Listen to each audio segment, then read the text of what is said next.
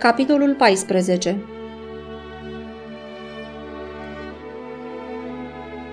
Lucrarea îngerilor la botezul lui Isus și în pustie.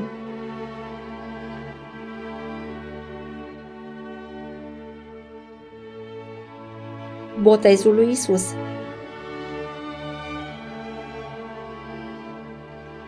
Când Isus a venit să fie botezat, Ioan a recunoscut în el o curăție de caracter pe care nu o mai văzuse la niciun om. Când Isus a cerut să fie botezat, Ioan s-a dat înapoi exclamând: „Eu am nevoie să fiu botezat de tine și tu vii la mine?” Cu autoritate hotărâtă, însă blândă, Isus a răspuns: „Lasă-mă acum, căci așa se cade să împlinim tot ce trebuie împlinit.” Și Ioan, supunându-se, l-a condus pe Mântuitorul în Iordan și l-a scufundat în apă. Și îndată ce a ieșit din apă, Isus a văzut cerurile deschise și Duhul lui Dumnezeu coborând în chip de porumbel asupra lui. Îngeri cerești priveau cu interes sporit scena botezului lui Isus și, dacă ar fi putut fi deschis ochii celor care priveau, ei ar fi putut vedea oștirea cerească înconjurând pe Fiul lui Dumnezeu când se pleca pe malurile Iordanului.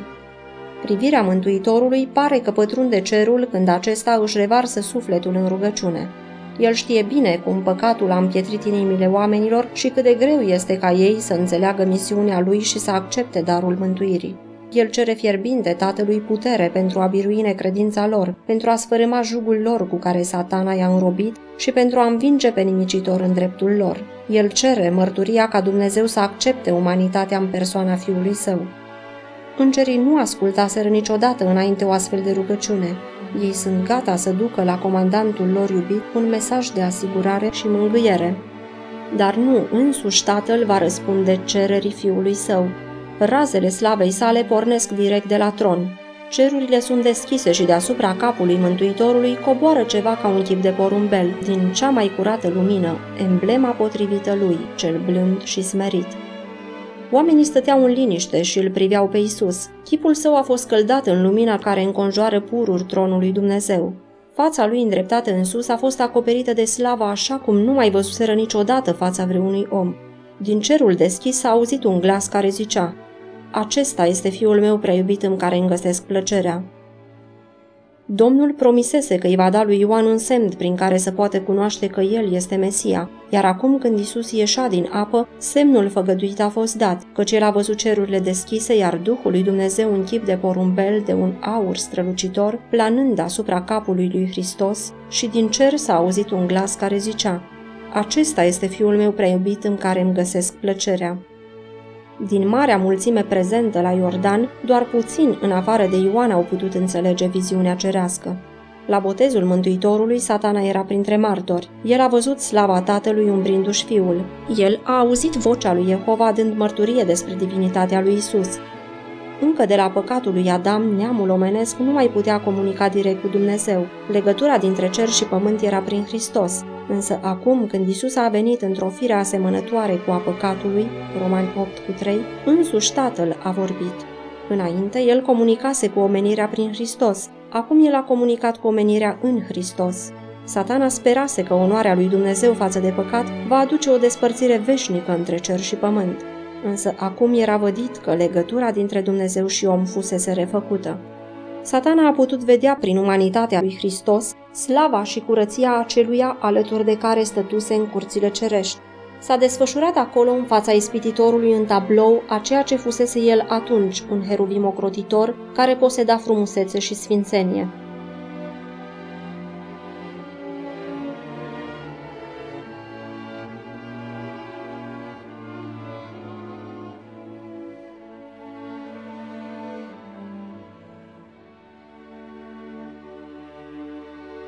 Întreita ispitirea lui Hristos în pustie. Satana declarase îngerilor asociați lui că îl va birui pe Hristos la capitolul poftă. El spera să câștige biruința asupra lui în slăbiciunea lui. Satana știa că ori învinge, ori va fi învins. Era prea mult în joc în acel conflict ca să încredințeze acea sarcină îngerilor asociați lui. El personal trebuia să conducă acel război. În timp ce se afla în pustie, Domnul Hristos a postit, însă el a fost insensibil la foame. El a petrecut timpul în rugăciune fierbinte, doar cu Dumnezeu. Era ca și cum era în prezența tatălui său. Gândul luptei care se afla în fața sa l-a făcut să uite de orice altceva și sufletul lui era hrănit cu pâinea vieții. În cei căzuți și ispitiți, el a văzut sfărâmarea puterii lui Satana. El însuși s-a văzut vindecând pe bolnavi, mângâind pe cei fără speranță, înveselind pe cei desnădăjduiți și predicând Evanghelia celor săraci, făcând lucrarea pe care Dumnezeu a plănuit-o pentru el. Și el nu a simțit nicio senzație de foame până când nu au trecut cele 40 de zile de post. Viziunea a trecut și acum, fiind puternic înfometat, natura umană a lui Hristos cerea hrană. Acum era ocazia lui Satana de a-l asalta. El s-a hotărât să se înfățișeze în fața lui ca unul din îngerii de lumină, care îi apăruseră lui Hristos în viziunea sa. Deodată apare un înger în fața lui Hristos, în aparență unul din îngerii pe care îi văzuseră nu de mult. Cuvintele din ceruri, "Acesta este Fiul meu prea iubit în care îmi găsesc plăcerea", răsunau încă în urechile lui Satana, însă el era hotărât să-l facă pe Hristos să nu se încreadă în această mărturie. Satana a apărut înaintea lui Hristos ca un înger frumos din ceruri, susținând că are însărcinarea din partea lui Dumnezeu să declare sfârșitul postului Mântuitorului. Satana i-a spus Mântuitorului că nu mai trebuie să postească, că lunga lui abstinență a fost acceptată de Tatăl, că mersese destul de departe și că el era liber să facă o minune în favoarea lui. Crezând că înveșmântat asemenea unui înger nu va fi detectat, Satana simula acum că pune la îndoială divinitatea lui Hristos. Prima ispitire. Satana raționa cu Hristos în acest fel. Dacă cele rostite după botezul său erau cuvintele lui Dumnezeu, că el este într-adevăr Fiul lui Dumnezeu, atunci el nu ar trebui să simtă senzația de foame. El putea să-i dea lui dovezi ale divinității sale, arătându-i puterea sa, transformând pietrele în acea pustie deșartă în pâine. Satana îi spusese lui Hristos că el trebuia doar să-și așeze picioarele pe cărarea pătată de sânge, nu să meargă pe ea. Ca și Avraam, el a fost încercat ca să arate ascultare desăvârșită. A spus de asemenea că el a fost îngerul care a oprit mâna lui Avram ridicată ca să-l omoare pe Isaac, iar acum a venit ca să-i salveze viața lui Hristos. Că nu este necesar ca el să îndure foame dureroasă și moartea prin înfometare, că el îl va ajuta să ducă o parte din lucrarea planului de mântuire. Satana i-a atras atunci atenția lui Hristos la înfățișarea lui atrăgătoare, fiind îmbrăcat în lumină și puternic în tărie. El pretindea că este un mesager direct de la tronul cerului și a declarat că are dreptul să-i ceară lui Hristos dovezi ale faptului că este Fiul lui Dumnezeu. După cuvinte, nu după înfățișare, l-a recunoscut Mântuitorul pe vrăjmașul. Luând natura omului, Hristos nu era egal în înfățișare cu îngerii cerului, însă aceasta era una din umilințele necesare pe care el le-a acceptat de bunăvoie atunci când a devenit Mântuitorul omului. Satana susținea că dacă el era într-adevăr Fiul lui Dumnezeu, ar trebui să-i dea o dovadă a rangului său înalt. El sugera că Dumnezeu nu și-ar lăsa Fiul într-o stare atât de deplorabilă. El a spus că unul din îngerii din ceruri a fost exilat pe pământ și că, după înfățișarea pe care o avea, era mai degrabă acel înger căzut decât regele cerului. El a atras atenția la înfățișarea lui frumoasă, fiind îmbrăcat în lumină și putere, și, într-un mod înjositor, a pus în contrast slava lui cu starea nenorocită în care se afla Hristos.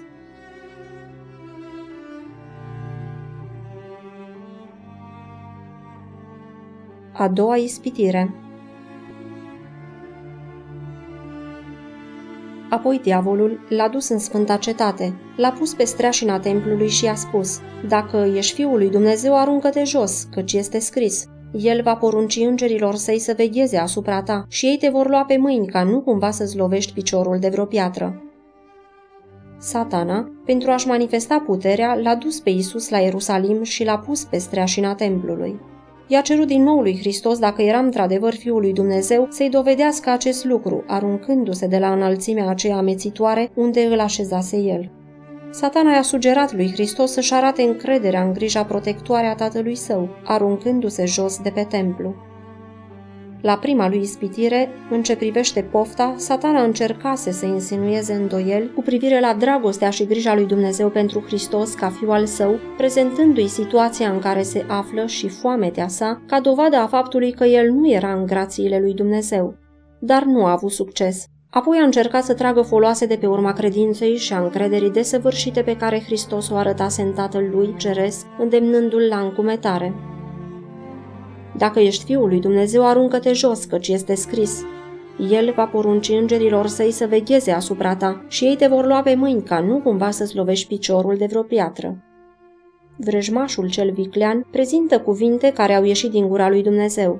Pare încă un înger de lumină și arată că el cunoaște scripturile și înțelege importanța a ceea ce este scris. Așa cum Isus folosise înainte cuvântul lui Dumnezeu pentru a susține credința, ispititorul îl folosește acum pentru a susține înșelătoria.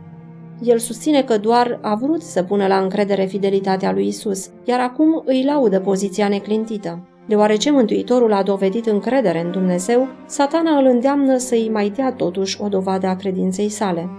Însă, din nou, ispita este începută cu insinuarea neîncrederii. Dacă ești Fiul lui Dumnezeu. Hristos a fost ispitit să dea răspuns la acel dacă, însă el s-a abținut de la cea mai mică urmă de acceptare a îndoielii. El nu avea să-și pună în pericol viața pentru a-i da dovezi lui Satana.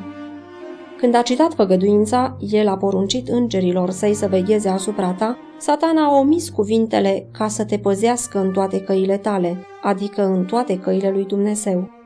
Isus a refuzat să se abată de pe cărarea ascultării. În timp ce manifesta încredere desăvârșită în Tatăl Său, doar nu avea să se așeze fără să-i se poruncească acest lucru într-o situație care să facă necesară intervenția Tatălui Său pentru a-l scăpa de la moarte. El nu avea să forțeze providența să vină în ajutorul lui, căci dacă făcea acest lucru, nu ar mai fi dat omului un exemplu de încredere și supunere. Dacă Isus ar fi aruncat de pe streașină, acest lucru nu ar fi adus slavă Tatălui Său, căci nimeni n-ar fi fost martor la acea scenă în afară de Satana și îngerii lui Dumnezeu și ar fi însemnat să-l ispitească pe Domnul, ca să-și arate puterea în fața vrăjmașului înverșunat. Ar fi însemnat să coboare la nivelul aceluia pe care Isus a venit să-l biruiască.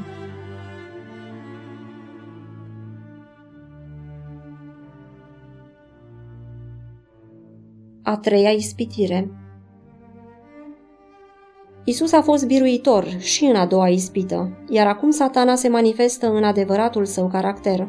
Însă el nu se înfățișează ca un monstru hidos cu copite despicate și aripi. El este un înger puternic, deși este căzut. El se pretinde a fi conducătorul rebeliunii și Dumnezeul acestei lumi.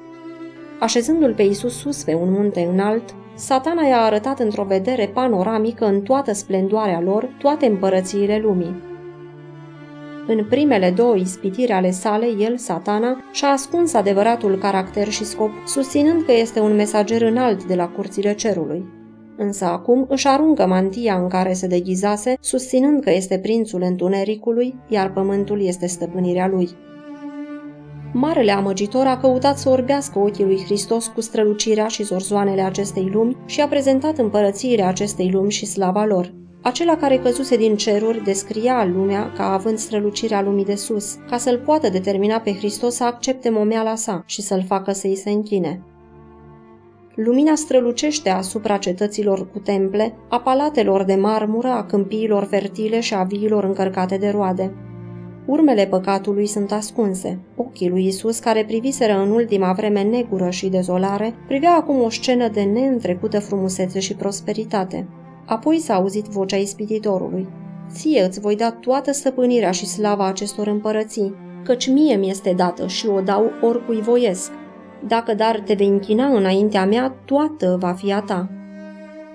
Acum ispititorul s-a oferit să renunțe la puterea pe care o uzurpase. Hristos ar fi putut să scape de un viitor înspăimântător, recunoscând supremația lui Satana.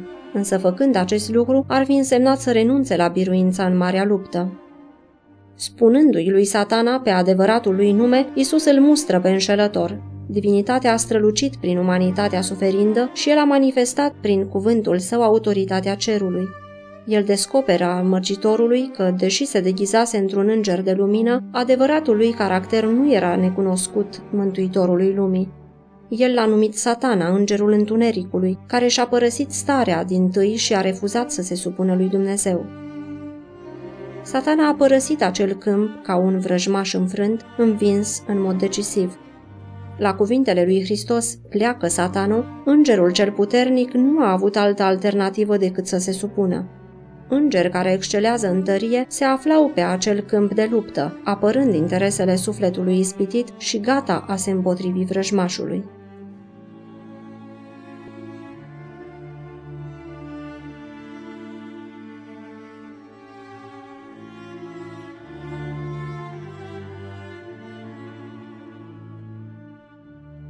Îngeri din ceruri au vegheat când Hristos a fost ispitit.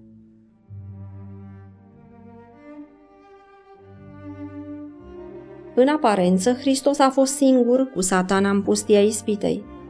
Totuși, nu a fost singur, căci îngerii l-au înconjurat tot așa cum îngerii lui Dumnezeu însărcinați de el sunt trimiși să slujească acelora care se află sub asalturile înfricoșătoare ale vrăjmașului.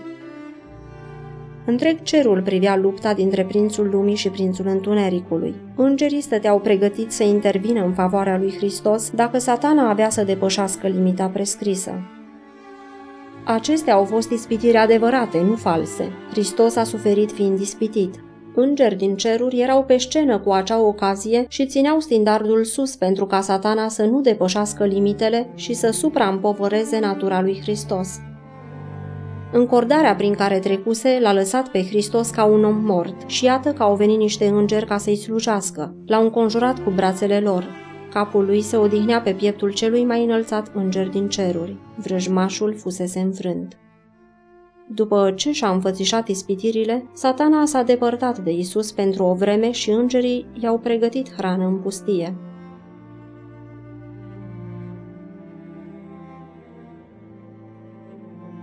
După a treia ispitire. După ce nu a reușit să-l învingă pe Hristos în pustie, Satana și-a adunat forțele pentru a-i se împotrivi în lucrare și, dacă era posibil, chiar să zădărnicească lucrarea lui. Ceea ce nu a putut realiza prin efort direct personal, s-a hotărât să realizeze folosind anumite strategii. Nu la mult timp după conflictul din pustie, în Consiliul Îngerilor săi, Satana a mers mai departe cu planurile sale de a orbi în continuare mintea poporului iudeu, ca ei să nu-l recunoască pe Isus drept răscumpărător al lor. El a plănuit să lucreze prin agenții săi omenești în lumea religioasă, insuflându-le acestora propriei dușmănie împotriva campionului adevărului. El îi va conduce să-l respingă pe Hristos și să-i facă viața cât se poate de amară, sperând să-l descurajeze în misiunea lui.